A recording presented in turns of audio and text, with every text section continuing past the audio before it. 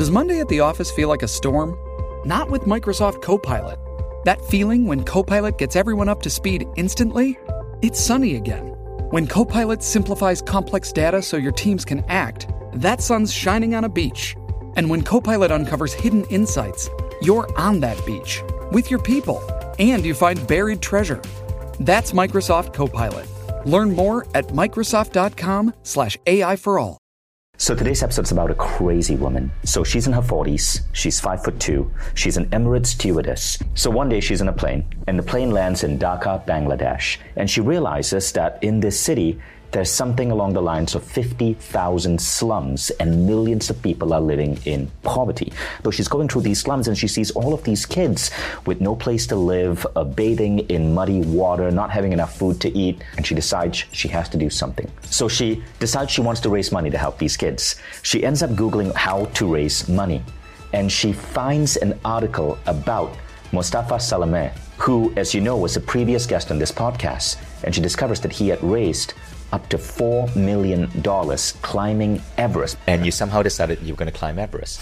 Yeah, this is the dream. How old were you? I was 34. Mustafa was a Palestinian refugee who chose to become a mountain climber. And he climbed all 7 of the tallest peaks on all 7 continents. So this inspires Maria, the stewardess. And she decides, well, I want to start climbing mountains. What she proceeds to do is not just climb mountains. She becomes one of the world's greatest athletes, holding 10 Guinness World Records. But she does all of this for one insane reason: to raise money to take kids out of the slums of Bangladesh and fund their education. So I'm so proud to bring Maria Conceicao back on the Mind Valley podcast to share her incredible story and some profound lessons that you can learn from this insane story that you're about to hear. Get ready for an extreme dose of inspiration. Maria, welcome back to the Mind Valley podcast. Thank you for having me.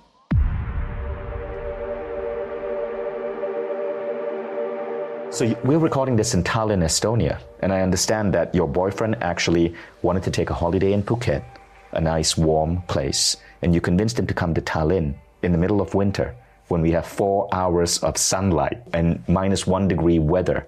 What's going on there? Do you just like extreme pain? No, I came here to advance. It was an opportunity to come here and meet people. So next year I can go next level. I see. Well, I'm glad to have you in Tallinn. And while you're here, I wanted to use this opportunity to get you on the show. So you've broken so many incredible records. Let me read it out, okay? So this is directly from Maria's website. Fastest time to complete an Ironman triathlon. Fastest simulated distance climbed on a ladder machine in 1 hour by a female. That's a recent record, right? Yes. What was the distance? Do you remember? Nearly double Burj Khalifa in 1 hour. Damn. Twice the Burj Khalifa in 1 hour. Okay, fastest aggregate time to run a marathon and ultramarathon on each continent. Fastest time to run a marathon and ultramarathon on each continent. Fastest aggregate time to run an ultramarathon on each continent. So aggregate is the if you add up the times of all the different runs. So that's 7 marathons, 7 continents, right? Mm-hmm. And we go on and on. Most consecutive days running an official ultramarathon. 6 Ironmans in 6 continents. First Portuguese woman to summit Mount Everest. First Portuguese woman to the North Pole and South Pole. And not only that, but you've won a string of awards. For example, Emirates Humanitarian Woman of the Year. But you did all of this simply because you wanted to fund the education of these 600 kids. So let's start with that story. You were an Emirates stewardess. The plane landed in Dhaka, Bangladesh, and you went to visit the slums of Bangladesh. What did you see that stirred your heart in such a way? More than seeing the poverty, all I could see was so much potential going down to waste. People, when they go to third world countries, they only see the poverty. But all I could see was so many kids with so much potential that would go to waste if no one did something to help them. I always thought I came from a very poor background, right. Myself, humble background. But I didn't know the meaning of poverty until I went to Bangladesh. I couldn't believe that 4 hours away from where I was living, people, they could actually live that way. So I just wanted to do something. I thought it was horrible that human beings, they could live like this. But you grew up in poverty yourself. I know, but I felt so privileged when I went to Bangladesh. I thought, oh my God, thank God for everything I had and didn't have. But you grew up in poverty yourself. Tell us about that. So I was abandoned when I was 2 years old, and I was taken care of by a poor refugee woman from Angola. She was illiterate. She was a widow. She had 6 kids of her own, and when she didn't hesitate to offer help. So she was a part-time cleaner. She earned her living by being a cleaner, but it's not like a cleaner now. These days you have a full-time job, you know exactly where is your paycheck is going to come from. She didn't. She was a freelance cleaner, so she never knew. She lived day by day. Yet she didn't hesitate to offer help. So I became her 7th child. She used to say, when the social services, they used to come to take me away from her and put me in an orphanage. She used to say, who feeds 6, feeds 7. Where 6 children they feed 7. So I became her 7th child. So she had 6 kids of her own. 6 kids of her own. This was in Portugal? In Portugal. Wow. So the war broke in Angola. So Yeah. she came to Portugal because she was married with a Portuguese gentleman. I see. Unfortunately, he died before she could get the status as her documents. Right, yeah. So she was a refugee. She was a refugee. She was living... And what happened to you that made you, as a 2-year-old child, that put you in poverty? I'm the daughter of a single mom. We don't know what happened. Only the daughter. You lost your mother. I lost my mother my first mother, I lost her when I was 2 years old. Yeah. She showed up in this village. She met Christina, this poor refugee woman from Right. Angola. She shared her struggles with her. Mm-hmm.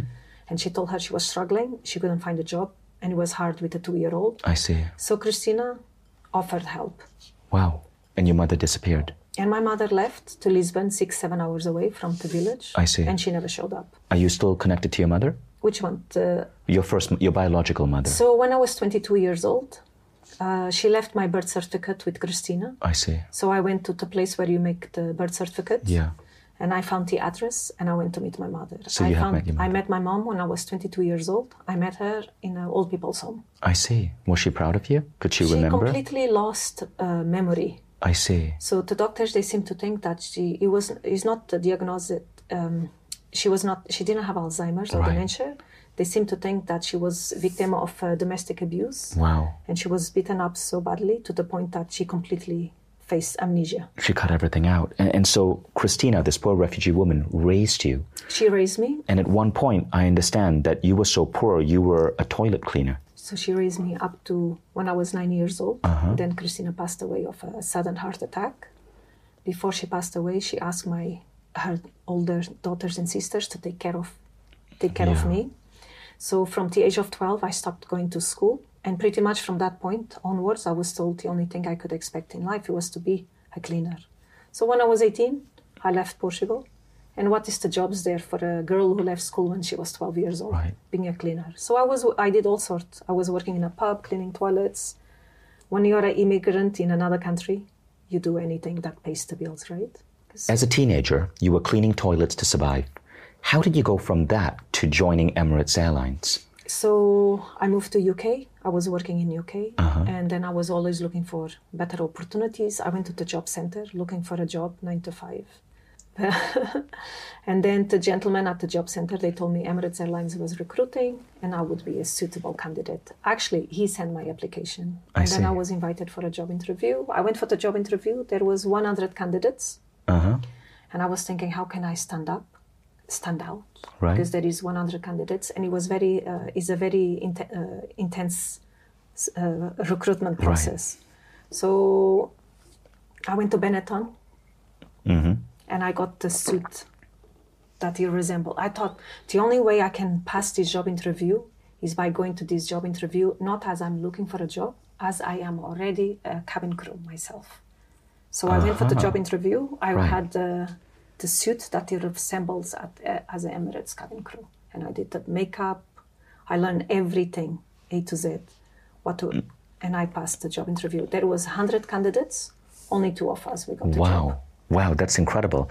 And I was one. And it was that experience working for Emirates Airlines that's caused you to go on this incredible journey. My Emirates completely changed my life. When I got the job, Vishen, it was like I won the lottery. I couldn't believe I was being paid to travel to all these amazing destinations, Seychelles, Maldives, Mauritius, living a life. How old were you? I was 26 years old. I see. I really truly thought I couldn't believe I felt like I really, truly won the lottery. Now, as you started on this journey to break records, to pull these kids out of poverty, it wasn't always easy.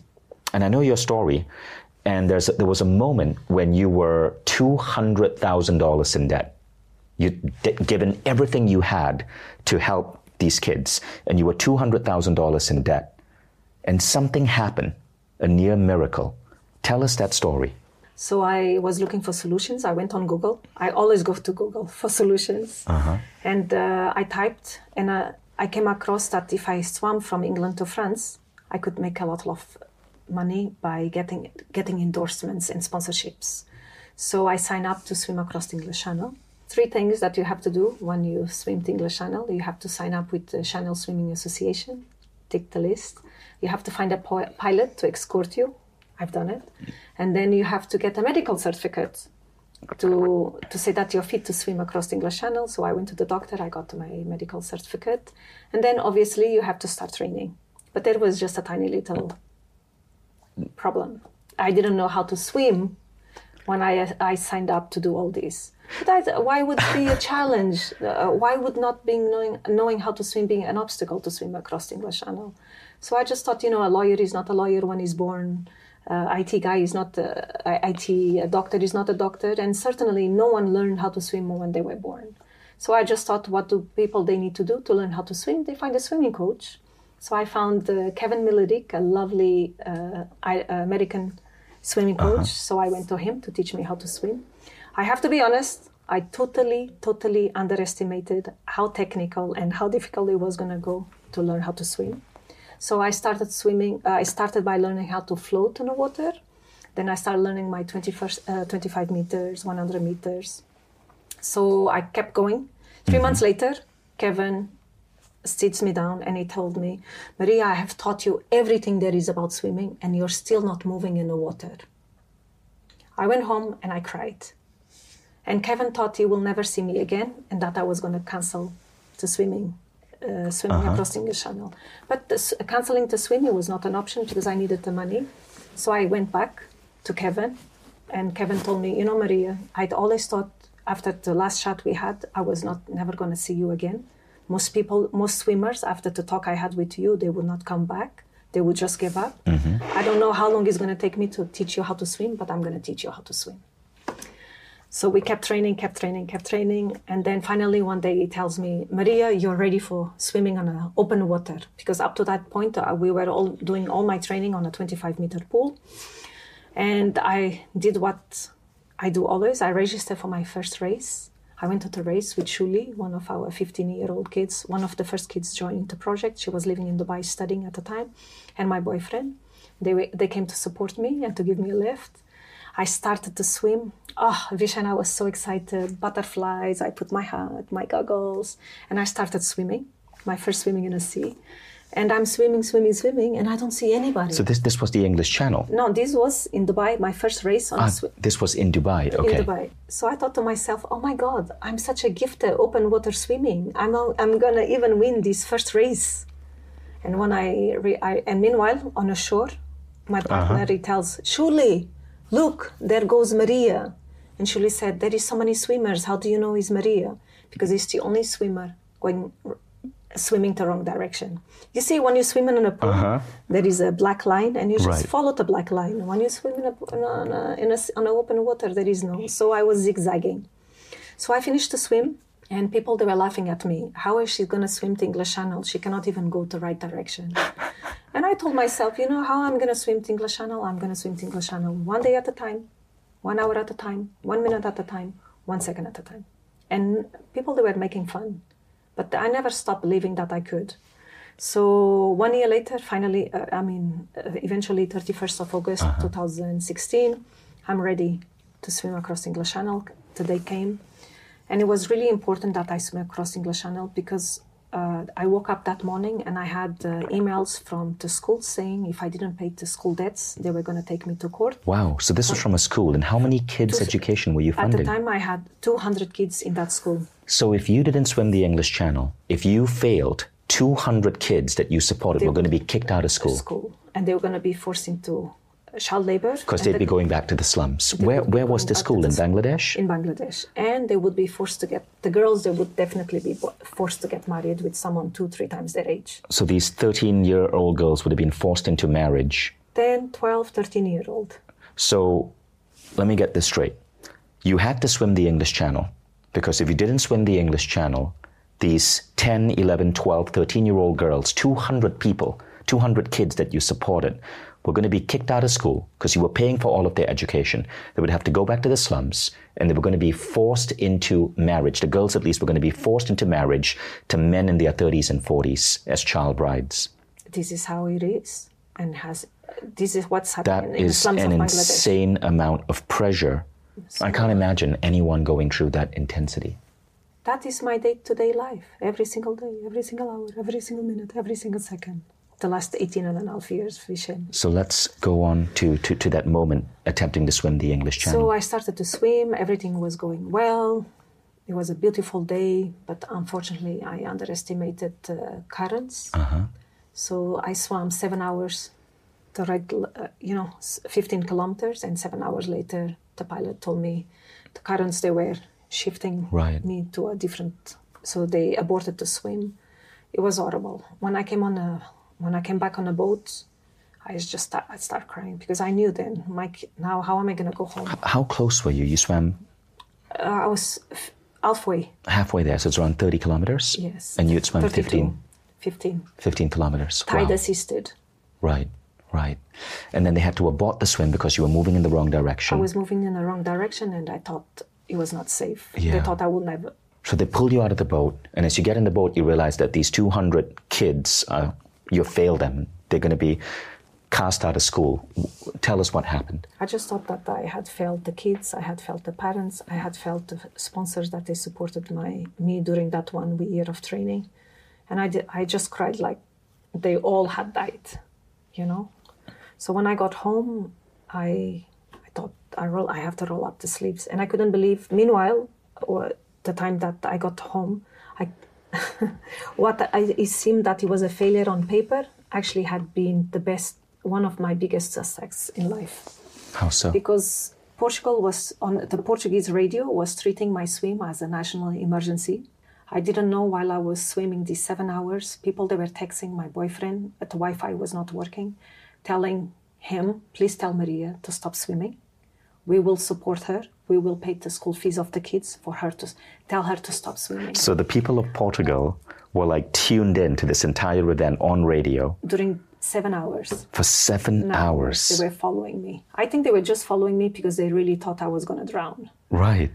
And that morning when I left to swim, I had 500 followers. Right. When I came home, I couldn't believe it. I had 12,000 followers, and these 12,000 followers each invested, and he paid he paid all the school debts. Wow. So think about that. That's incredible. So these 12,000 followers on Instagram from Portugal who were cheering on for Maria, they banded together and put up $200,000 to fund the education of these girls. And then I won GQ Woman of the Year awards. Normally, actually, you won GQ Woman of the Year. I didn't know GQ was following my whole story about me. So they were following all the swim, and they had planned when I swam successfully. I swam across the English Channel. They were going to give me the award. Normally, they give the award to a man. Right. But that year, they decided they were going to give it to me. So the editor and the GQ staff, they were following the swim. And then when they saw that the swim had been aborted and cancelled, they thought, we have to give the award to someone else because she didn't make it. And then the editor, José Santana, said, no, we have to give it to her. She learned how to swim to help these kids. She made it. Right. Either she made it so they decided to give me the award, the first time that they gave an award that is supposed to be to a man, to a woman. And that really gave me a big lifeline in 2016. That's incredible. So what did you learn from that experience? What I learned with the English Channel is keep swimming. Even if you're going the wrong direction, keep swimming, because the tides, they will eventually change. If the pilot had not aborted my swim, the tide would eventually take me the right direction. So just keep swimming. because eventually the tide will change in your favor. That's a beautiful message. Keep swimming, because even if the tide is going in the wrong direction, the tide will eventually change. In your favor. I love that. That's a beautiful, beautiful, beautiful message. What I like about you and what I appreciate about you, Maria, is that I know so many people who are breaking Guinness records. I know so many people who have done incredible feats of endurance, David Goggins type people, mountain climbers like Mustafa Salameh. All of these are incredible individuals. But what's curious about you is a lot of the other people who are achieving records are doing it